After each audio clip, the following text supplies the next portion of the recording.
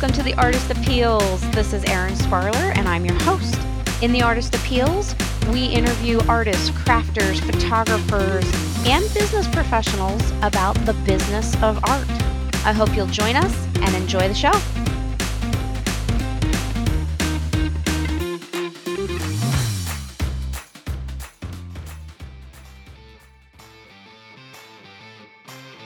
Quick offer here. Can I make you an offer? I hope that's all right. I have a new online course. I've been working really hard to build this course for you. It summarizes everything we've been talking about in The Artist Appeals, the 7-step system for building a business in the arts. It was there to help you make your art appeal. It takes everything I've learned from 12 years of college, plus all this information from all these great guests, plus 5 special bonuses. 5 special bonus classes worth over $350 thrown right in for free. You can check it out at theartistappeals.com. Course starts September 17th, and for a limited time, we're offering an amazing discount. So please visit theartistappeals.com and make your art appealing. Hey there, folks. This is a unique episode of The Artist Appeals because we're talking to a woman who has really made it through social media. This artist started out, just like all of us, with no following, and she started creating from a place of pain, but you'd never guess it to look at her work. Her work is this beautiful rainbow of colors, and her work has gone on to be featured in General Mills, UC Berkeley, the St. Paul Regional Rail Authority, Minneapolis Public Schools, the Minneapolis-St. Airport. She's got this amazing following on Instagram, Facebook, Pinterest, TikTok, and YouTube with over 1 million unique followers now. And of course, like anybody, she started from nothing, from scratch. She's one of the first people to start videoing her process art, showing those details. She works a lot in watercolor and collage. And so you can see these drops of color moving across the paper and spreading, or time-lapse stuff of her geometric work, and just color exploding and oozing in every sort of liquid and ink and satisfying video you can think of. Her videos have over more than 1 billion views. Yeah, you heard that right. Over 1 billion views of her painting. Her work's been featured in Design Sponge, Good Housekeeping, Elle Decor, Insider, My Modern Met, George Takei, Board Panda, Mental Floss, Cosmopolitan, Spotlight, the Gels Curator, and the National Endowment for the Arts. And all of this came together recently in her new book, The New Color Mixing Companion, which was released in 2018.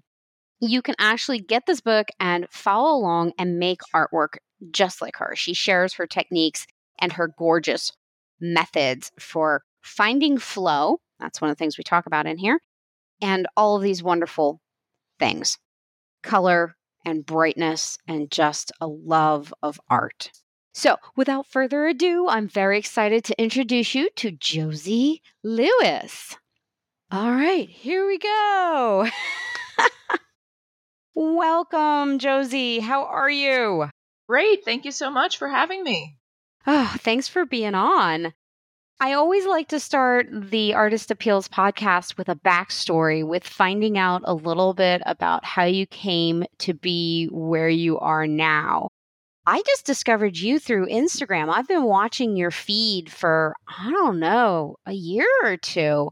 I have to admit, I've been stalking you. Awesome.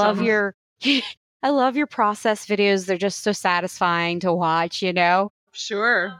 You've really gained some traction in the last couple of years. How did you come to be an artist and be an Instagram artist? And I know you just recently released a book.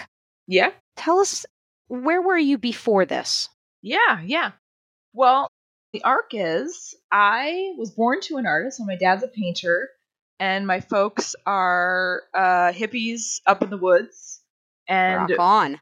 My siblings and I were all homeschooled, but in those days, with the parents that I had, it was more like unschooling, which was I've heard we had of that. a lot of freedom, like a lot of freedom to do kind of whatever we want. We grew up with horses, and we grew up way in the north woods of Minnesota, and I did dabble in a little public school. Like, I kind of wanted to go back here and there, so I'd go back for a year and drop out. And then I went to college a little bit early.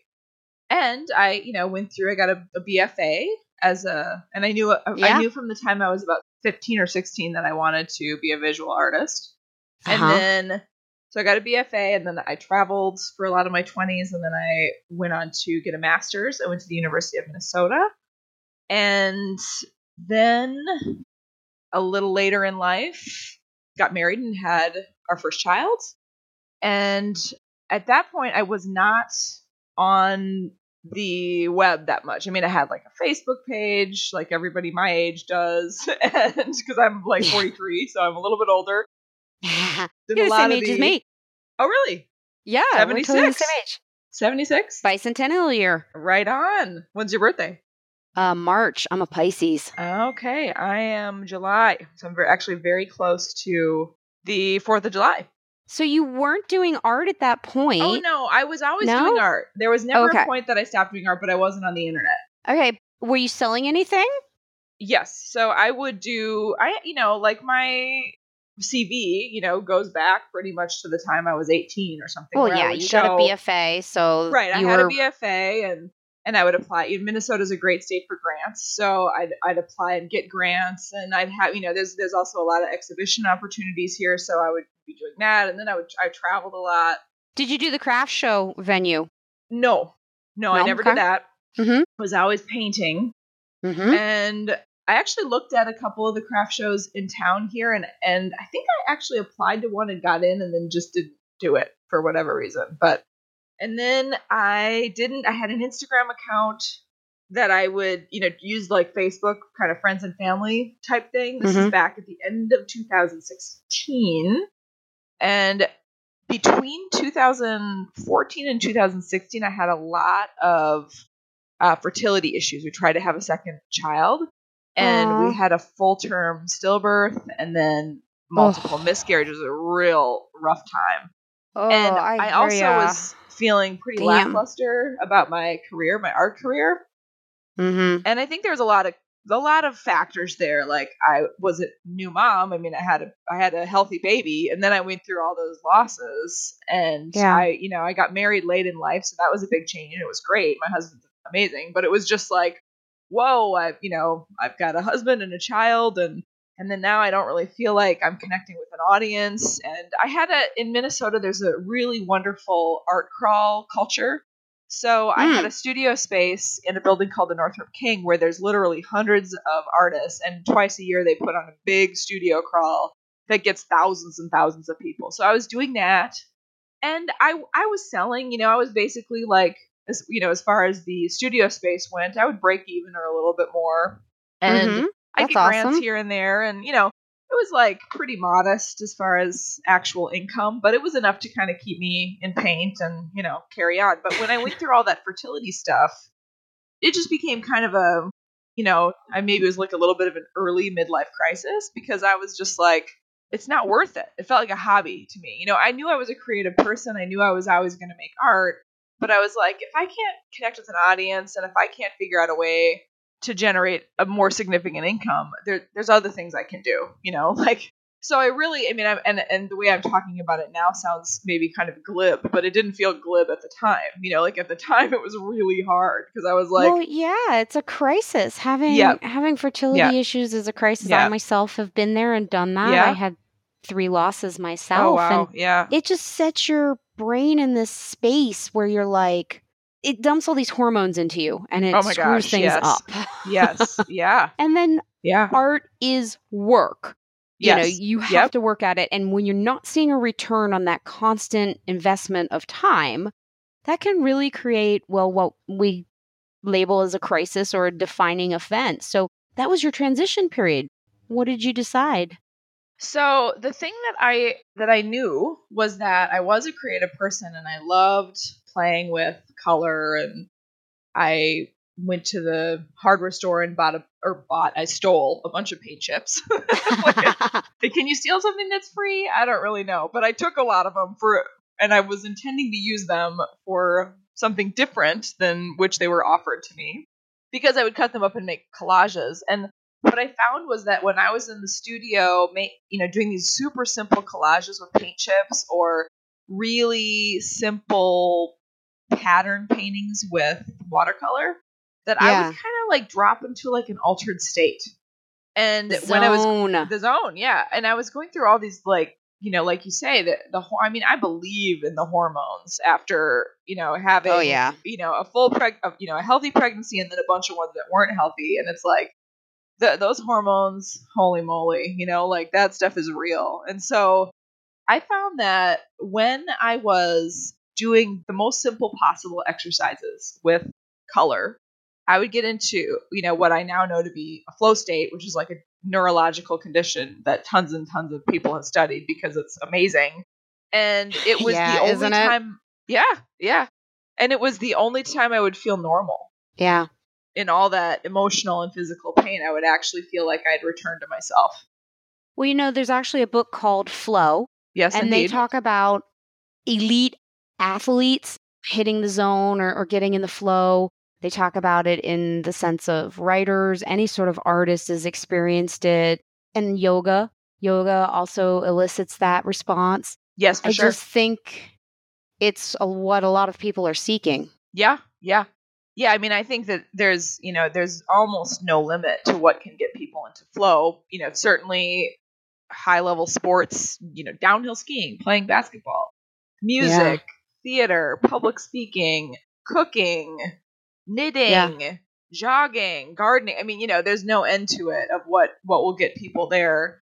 And Mm-hmm. for me, I really needed it. But then I'm also curious. So I started doing some Mm-hmm. research on it, like what's happening. And, like the neuroscience of it is absolutely amazing. Like there's so many just crazy things that happen. Like there's this whole like cocktail of like feel good head chemicals that's released, and your prefrontal cortex that is usually in charge of like high level human thinking and reasoning kind of stuff, judging, self-awareness.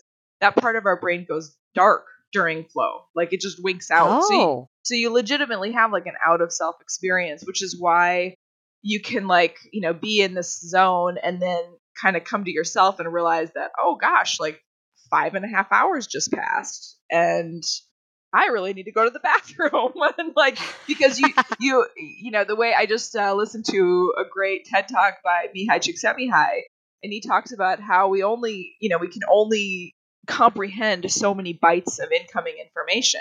So what Yeah. happens is when you're in flow, it's all of your attention goes to your flow state. And so things like your headache just go away because your brain doesn't have extra room, to pay attention to Yeah. that, or your emotional pain. And what's super interesting about it, I mean, I could talk forever about flow because I'm fascinated by it, but there's a real No. similar state that happens in people who are drinking alcohol and certain kinds of drugs. So Okay. the state is the prefrontal cortex goes dark, but it's like, it's aided and abetted by alcohol in somebody's body. But that makes me just really think about like how the cliche that say musicians or artists are also addicts, like it makes me wonder if maybe, artists and musicians just really, really need flow, like, and, Yeah. they can get it by making music, but they can also get it by having a few cocktails, like, or Yeah. having Yeah. some heroin, for instance. Oof, yikes. Yes. Maybe knowing that people can substitute art for, Yeah. Yeah. Yeah. Yeah. one of the things I've read about flow, not to belabor this topic too long, but it's such a big, beautiful, amazing topic. And like I said, I think it's why we do a lot of it, of what we do. Apparently, if you find an activity that is something that you're fairly good at, and if it comes fairly easy, but then you push yourself just out of your comfort zone, that is when flow can come. Combine that with repetitive stroke pattern, like Zentangle, or I do Ensos. So I've been doing 2.5 years. I'm on 2.5 years of everyday Ensos, which is just a circle painting. Yeah. But, I'm kind of pushing the limits of that Zen practice. So instead of it just being black ink, it's now color and drips and adding in line and just pushing that membrane, that edge just a little bit helps you hit that flow. Yes, and there's actually a lot of research on that, which is fascinating. There's actually a percentage of difficulty that you need to get to.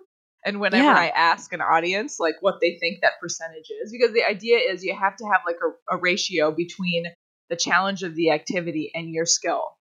Yeah. So, and to get into flow, you have to have like this perfect marriage of the challenge and your skill level. And there's a percentage that they've attached to that. So it's like 50% difficulty level is what a lot of people think it is. How hard does it have to be to get to flow? And they're like 50%, 60%. I don't know, 40%. And it turns out that level of difficulty, that sweet spot is 4%. 4%. 4%. So it's like Wow. you're saying, it's just on the edge of what you're capable of. And of course, it's different for every person. So if I was going to go downhill skiing, which I've never done before, you'd have to, put me on the bunny slope and, give me like real careful instruction and maybe like stand in front of me and behind me, so I don't die. Yeah. And maybe I could get into flow, but as opposed to like a pro skier who could get into flow really quickly because it's the whole 4% thing. Yeah. Actually, I've been skiing since I was 6, and I totally put me on the slope, and I am a happy camper. You'd get there, yeah. Mm-hmm. Yeah, Yeah. I'm totally and there. but you put me on the slope and I would think I'm going to die. So we've talked about your defining event and your backstory, but let's talk a little bit about your art and describe it for people, because your art is so gorgeous. It's so colorful. And if you guys haven't seen it, you got to look up josielewis.com or follow her on Instagram. And of course, we'll have links down below to all the things that we talk about in this podcast. But you just have this rainbow of color, and you're practicing some sacred geometry, some geometric forms, and then you've got these beautiful collages. But collage doesn't really quite capture what you're doing because they're almost like geodes. Yeah. Yeah, that's what I call How them. did you come to that? Let's talk about your art. Like, Yeah. So, what are you making? What are you doing? I had been making art my whole life and I had run the whole gamut. I'd made a lot of different stuff. And, I really was influenced by my father. He was kind of my, my formative person for art. And he paints really gorgeous oil paintings of landscapes and horses. And they're quite representational, very realistic. And so that's what I started doing. Although I did paint with watercolors when I was younger, but I would do a lot of portraits, and I would do, when I was traveling, I'd sit out in a park and paint the park and, that sort of thing. And Plein so air. What's that? You've done that? No, plein air. Oh, plein Did air. I say that right? Yep. The plein air. Yep. And then I would sometimes, like do little abstract things on the side.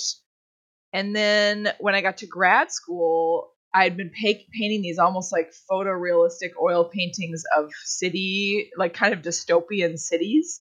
And I was getting all these critiques, which amounted to, there's a lot of people who paint dystopian oil paintings of cities. And what are you bringing to the subject? Like, I had technical chops, I could make it look kind of cool. But there's a lot of critiques I didn't agree with in grad school, but that one I did agree with. I was like, yeah, like, what's different from me and Edward Hopper?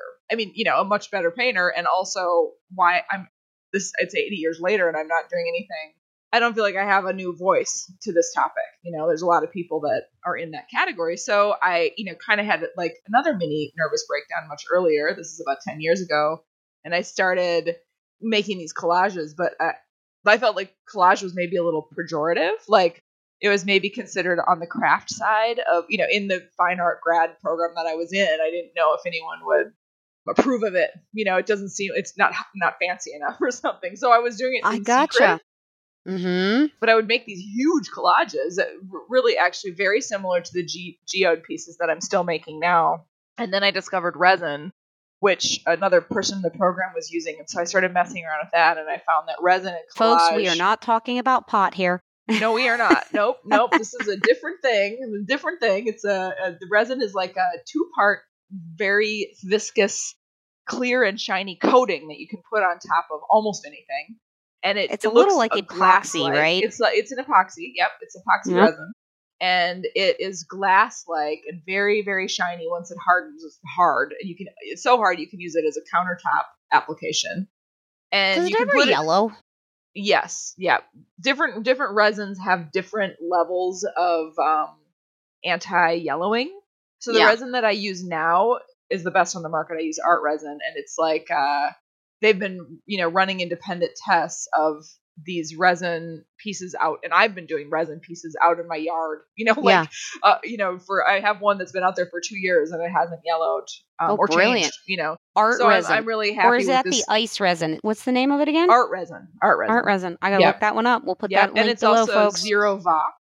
So it's not smelly. I mean, I still use a lot of nice. precautions because I'm just using it a lot, because you don't want to mess Yes, around with people chemicals. always use safety precautions. Yes, use the safety precautions. I have a spray booth in my house, and I wear masks and gloves and hazmat suits and all that stuff. But Nice. so I was using the resin, and then what ended up happening was when I went through that no good time with all the fertility stuff, my art practice really dialed down because I couldn't be bothered. It was like I really just needed to do what made me feel better. I didn't really want to push. I didn't want to push the cutting edge of art anymore. I just wanted to make these things that were private and just for me. Although with I'm never really a very private person. So though I was making these things just for me, I didn't intend them to go on a wall. I didn't intend them to support my art career. But I did just for the fun of it. I started doing stop motion or video documentation. So I was recording them as I was making them. And it was like I'd paint 60 hexagons and put a camera or my phone on it and then time lapse it down and post it to Instagram to my 100 followers, And the first couple times I posted them, I fully expected I would get, 37 views, I did not, I was not thinking it was anything fancy. I was just like, oh, I made this funny video. It's kind of fun to watch. But they immediately were getting 20,000 views, they really, those early ones, especially. And that was right when Instagram had made video a possibility. And so it was just kind of a right place at the right time. Because of course now a lot of people document their process on Instagram. Yeah. And I don't even know if I was an early adapter. I think there's a lot of people doing it then too. But something about the way I did it and maybe my color palette, which I think people don't understand or wouldn't realize, popping onto my feed, they're like rainbows, happy. And what they don't realize is that it's pretty much 100% an expression of grief. Like for whatever reason, the rainbow was just the easiest color palette to use because it kept me at 4% because I always knew what color I was going to use next, so that I didn't need to think about my color use. It was like, I'm going to use the spectrum. And that's what I'm going to use. I'm going to paint these hexagons in the spectrum. And I would have whatever I was doing was keeping me at the 4% level. And if I had started to be like, no, I want to start mixing up the color, which I do now more, but at the time I just couldn't, and it turned out to be really satisfying for people. Yeah. Well, you were pushing the boundaries of medium with the resin and the collage and the paper underneath and the inks. So your color palette became this rainbow. We talk about in art about having a voice. Yep. And so many people, I think, as artists are still seeking their voice.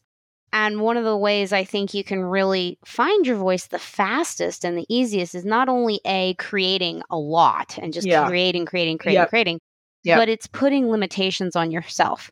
Oh, and it may sound like, you're not putting a limitation on yourself to say, oh, I'm using the spectrum. But you are, because you're saying, this is my color palette, the rainbow. And it's always going to be rainbow. It's never going to be black and white and gold. It's never going to be neutrals. It's always going to be bright and colorful. Yeah. Yep. And my personal feeling is, like you're saying, repetition is the way to develop individuality. And when a young artist starts off, their work will look strongly derivative. And derivative just means it's derived from somewhere else, So a young artist starts off and they're like looking at a museum, or they have a professor or a father like me, and they're like, oh, I'm going to make art like that. Like that moves me. I'm going to, so then they kind of piggyback on someone else's process. And the only way, and that in this whole age of copying, there's some few like danger zones there, Let's talk about them. What are the danger zones? Well, like if in this age of having your own Instagram feed and piggybacking on someone else's process, Copyright infringement. they're a little bit, and copyright's a real sticky thing in the arts because, of course, I can't copyright my rainbow hexagons. Like, Right. I'm not the first person to paint hexagons, and probably not the first person to paint them in rainbow, and I can't, so then it's like, if somebody else does it in my style, it's good and acceptable. Like, oh, great, someone's been inspired by me. But then if people, I don't know, it gets to be a little bit of a sticky thing because I'm real open with my process, and I don't really mind when people are inspired by me and even copy me. But I'm unlike probably other artists that, really don't like that, like at all. And there's this thing though now. I mean, what I've seen and what we're talking about with the artist appeals is I'm trying to break down a really big topic into 7 steps. And what I'm seeing with a lot of people in the copyright thing is that a great way to expand your audience and be successful as an artist is to teach your style. Once you find what works for you, if you are generous and you share that with people, it's one of the best ways to grow your audience. And yes, copyright is a very tricky, sneaky thing, but I think a general good rule of thumb is to ask yourself, would I be upset if somebody did this with my piece of art? So you just try and put yourself, you just try and have empathy. You know, that's what I used to tell my students. I'd say to them when they would download something off the internet and start photoshopping it, I'd say, okay, can you recognize if you were the artist that made that and you saw your piece, could you recognize your own art in it, and would you be upset by the usage? Right. Yeah. So you got to have empathy. And then finally, the goal, I would tell anybody, find someone you love and make some work that's follow in somebody's footsteps. It's really great if they're dead. It's really great if it's like Van Gogh, because then it's like, no, you're okay to copy Van Gogh, like go for it, and then if in this, the way it is now, though, it's like I can make something yesterday and somebody else can copy it today if I'm posting it on internet, like that's just the way it is.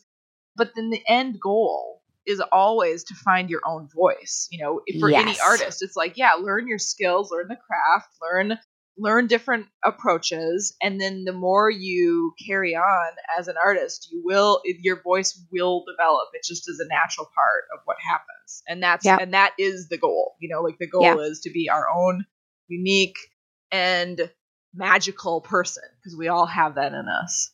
Well said, no doubt. So let's talk product. So the 7-step process is appeals, APPEALS. So art. You make your art first. You find your voice. Then you've really got to look at your art as a product. How do you charge for it? Right? And I know you've got these huge collages. You've got mosaics. Like I'm actually looking at your butterfly wall. This mosaic is what? I don't know, 10 feet by like 20 or something. Yeah, there's 2 of them that are 12 by 9 each. Oh, amazing. They're gorgeous. They're butterfly mosaics on the wall with what did you use for those? It's a 12 millimeter glass tile, which are a 1/2 inch square. And there's 200,000 tiles in that piece. Wow. So that would be like a commission piece, right? That would be your top of your product ladder, right? Yes. Yep. And then I know you also have Petri dishes, which are these wonderful little, like, I want to call them coasters, but they're so much cooler than a coaster. Yeah. They're a round Petri dish with color blooming in it. Yes. Yeah. And would you consider that kind of so we're kind of talking about this in terms of products, and like a product ladder is when you have products that are at the low price point, medium price point, and high price point. So I almost call those your medium price point, right? Yeah, I mean those would be the low end of what I do. But then you have your book, and you have free stuff too. Yeah. So I mean, really, you've got more than you think you do. Like, one of the things I've been thinking about a lot. I read this really terrific article that came out from it was like a government thing, and they did like a finances in the arts Mm-hmm. kind of an audit.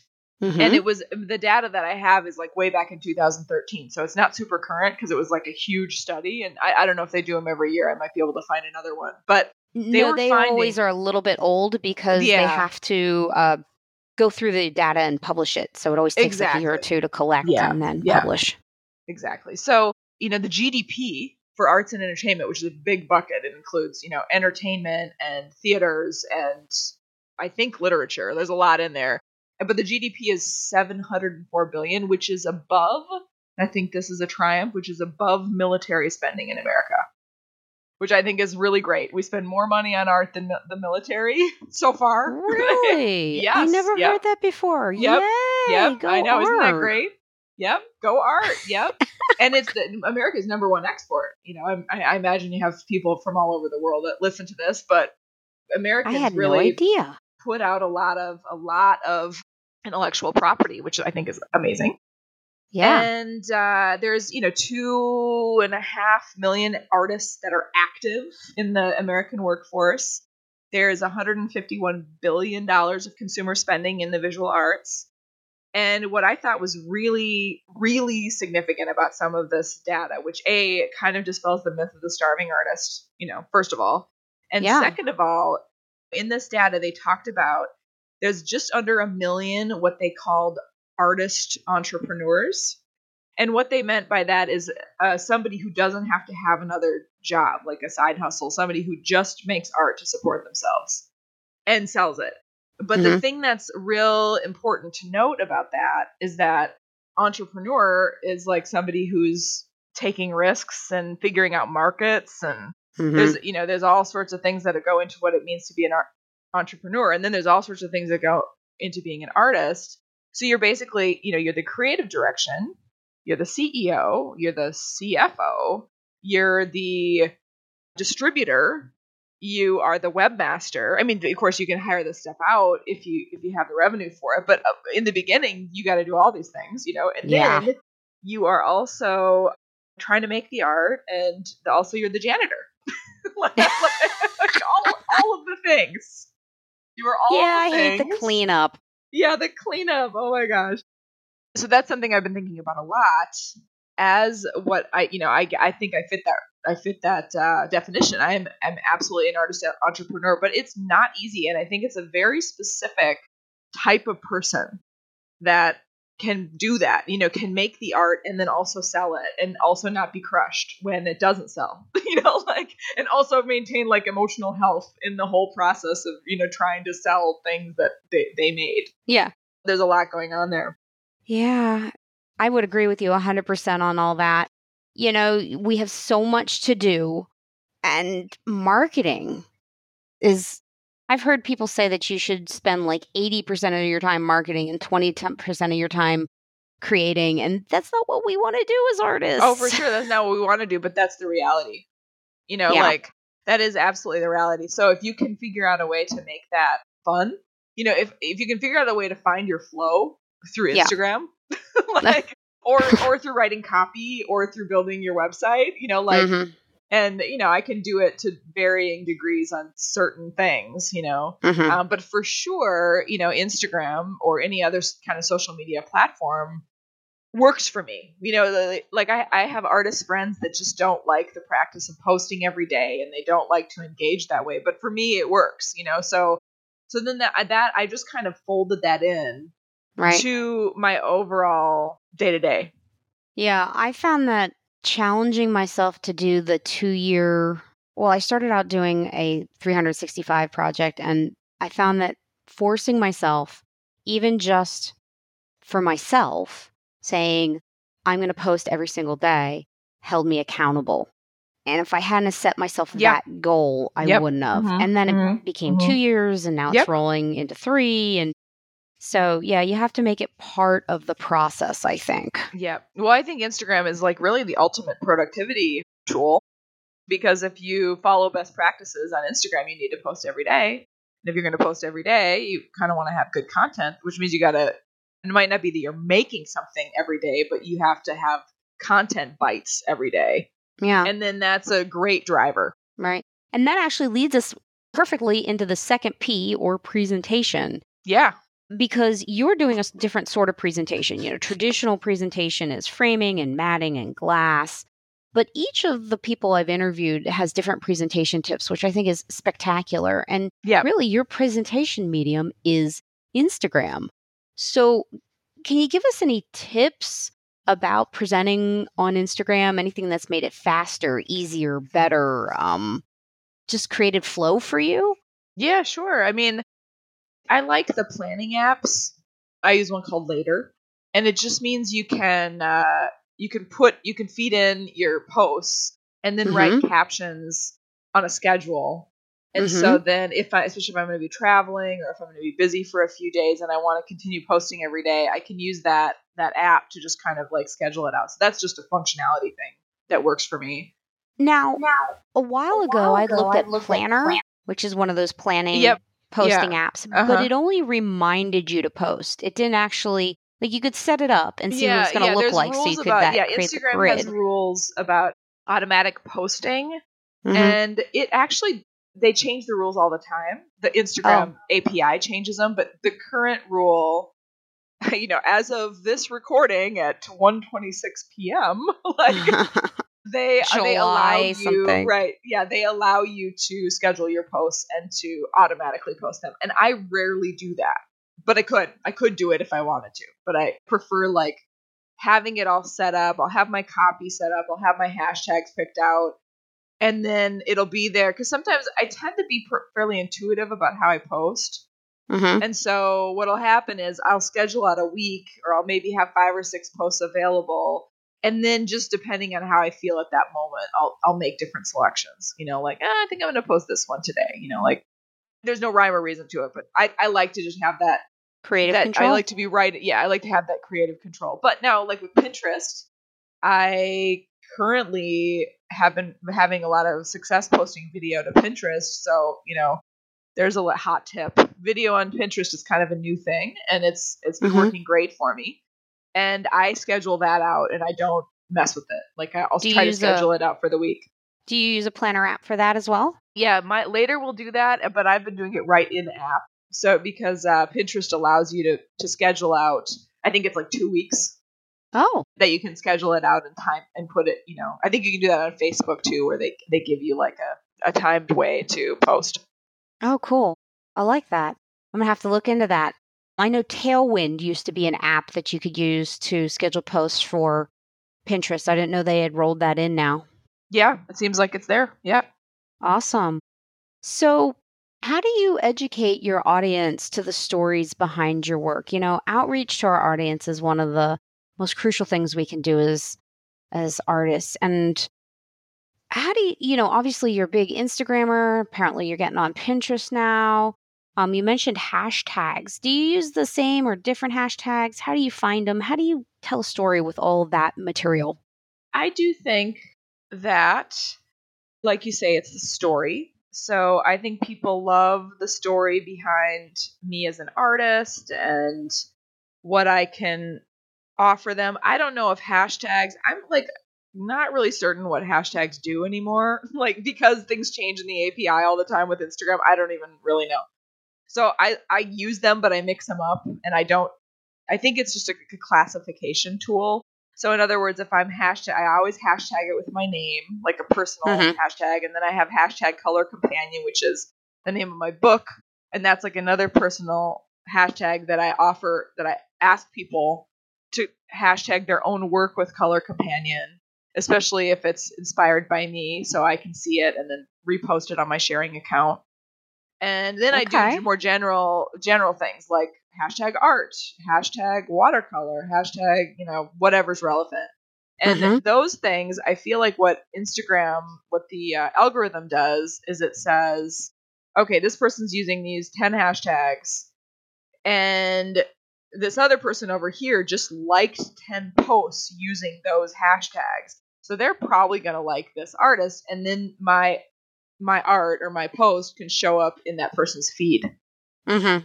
So it's kind of like, if I was a NASCAR driver and I was using different posts or different hashtags, then I would show up in the NASCAR interested feed, and so I think that's how it works, although darned if I even know these days. You can I'm actually search not by sure. hashtags. I You know can that search much. by hashtag. You can follow hashtags. Yep. Yep. There's a number of things you can do. And so I use them.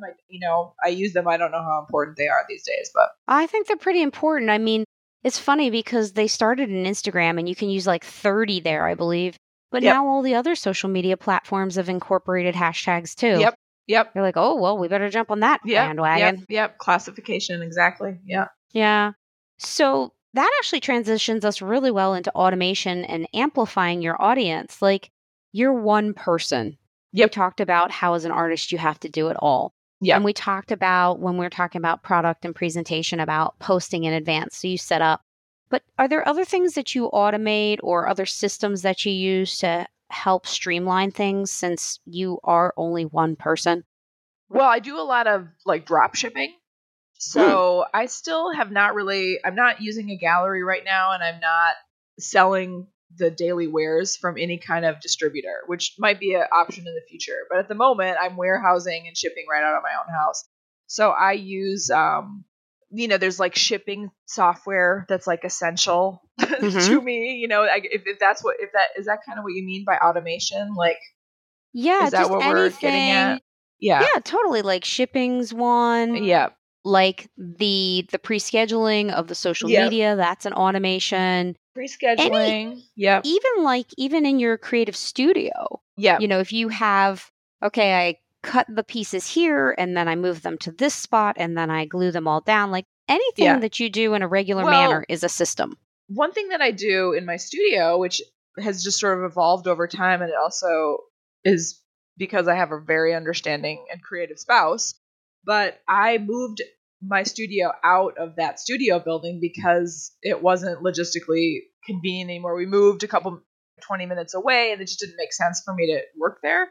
And so I've always really liked working out of my house. So we bought a house with a walkout basement. It's like ground level, with big windows. So it's, light filled. And that is almost 100% art space now with a very small Lego section. Oh my gosh.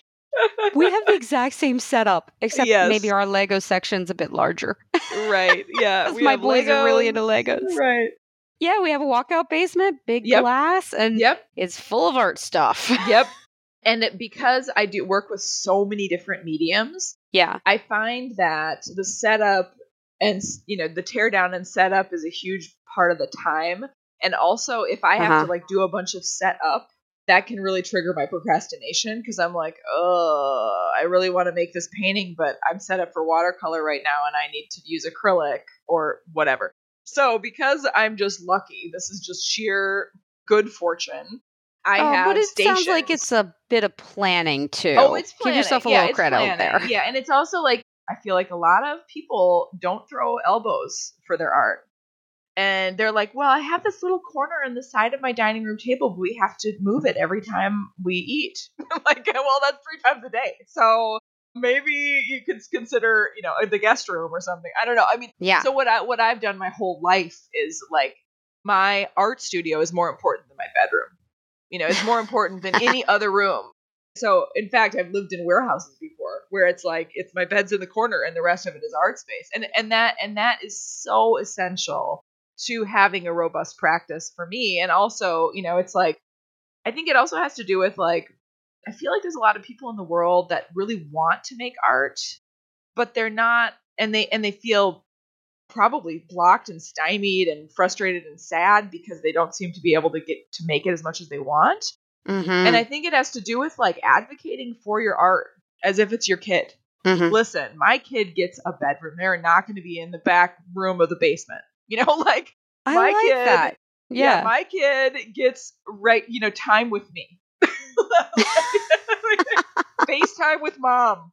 And, especially women, I think there's so many things pressing for our attention and we don't. Yeah, especially as mothers. Yeah, as mothers and as partners, and we have jobs and we have bodies that need to go to the gym, and I mean there's like Yep. so many things that we've got going on, and it's like it's real easy to let that like thing that feels really luxurious and self-indulgent just be crying in the basement. Oh. And so I think advocating for that. So for me, it's like of the square footage of my house, I would say 70% of it is art related. I love mean, it. I'm not kidding. Like we I love decided it. to never Brilliant. park in our garage because it's a shop. Like Yeah. so in Minnesota we park outside year round because that's just the way And we it's do it. cold there. You get snow, It's right? cold. We get a lot of snow, and yeah, we get feet and feet. But this winter we got 6 feet of snow or something. It was crazy. Oh my gosh. And we parked outside, and so it's like so we're making these choices and these sacrifices, but then what that means is I get to have a lot of zones to make some stuff. So I like that idea. And I've always thought of my art as children, but I never kind of put it in the context you did. Like sometimes I think about it like, okay, I've got to let this go free into the world. It's grown now. It has to fly the coop. You've got to let go of it too. Yep, for sure. So, and that brings us to licensing and contracts. Yeah. So appeals, art, product, presentation, educating your audience with stories, amplifying and automating, and licensing or contracts. Yeah. What can you share with us on this front? You've got this new book out, which is awesome. Congratulations, by the way. It's gorgeous. The new color mixing companion. Sounds like a classic. For sure. How did this come about, and what kind of contract did you have to use? What can you share about this process of releasing an art book? So my approach, I tend to be kind of a DIYer in all things. Mm-hmm. And even the fact that I do all my shipping myself, I could find someone else to do it for me, or I could have gallery representation. But at this point, I'm not generating the kind of income that would make, I could just make far more money doing it myself. I have an assistant, and we make it happen. So then when it comes to I got this book offer, and I didn't have an agent. The publisher came to me, and I didn't have an agent. And I was, about to kind of dig into this contract on my own. And I got some legal advice. And then I just decided, you know what? I am not an expert in publishing contracts, and I don't want to be one. So I am going to just go ahead and hire an agent. And it kind of hurt a little bit because, she took a percentage, from the advance, but it was I just don't have time for it. So I'm willing to have a professional walk me through this and tell me what are the pitfalls and what do I need to be aware of, and negotiate something a little bit better for me. So then that was great. And then other than that, I don't have a lot of repping my own work. I'm not sharing a percentage with anybody. Yeah. I've kicked around, different things with art supply manufacturers and different things like that. But really, I'm just kind of out here. Well, you've got your limited edition custom watercolor set, the little travel tin. Yeah. Who'd you produce that through? So I worked with a company out of Korea, and so you produced it yourself. Yeah, I produced it myself. Yeah, I do all this stuff myself. Brilliant. Yep. Mm-hmm. That's awesome. Did you go to Korea? No. So I worked with a distributor in America, and they sent me all the, I think that the company makes 240 colors or something.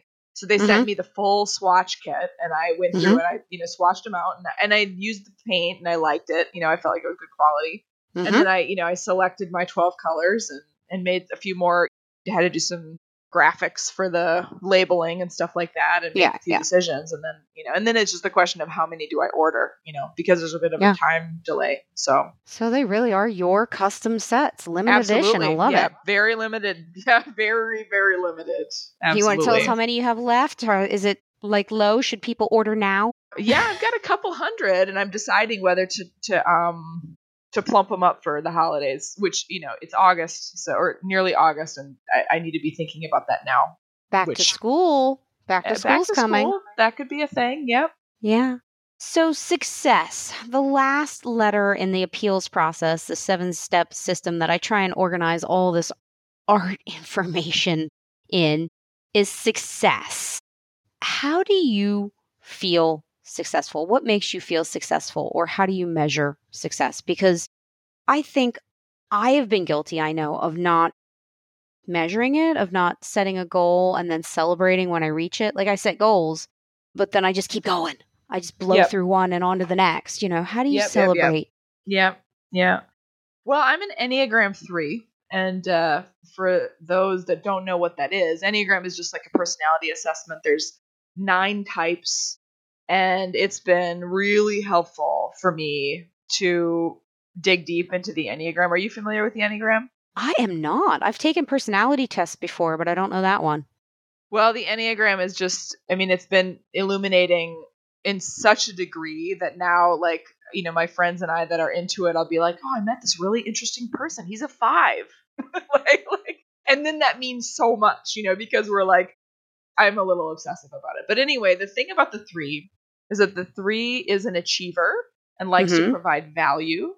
And one of the downsides of the 3 personality is that they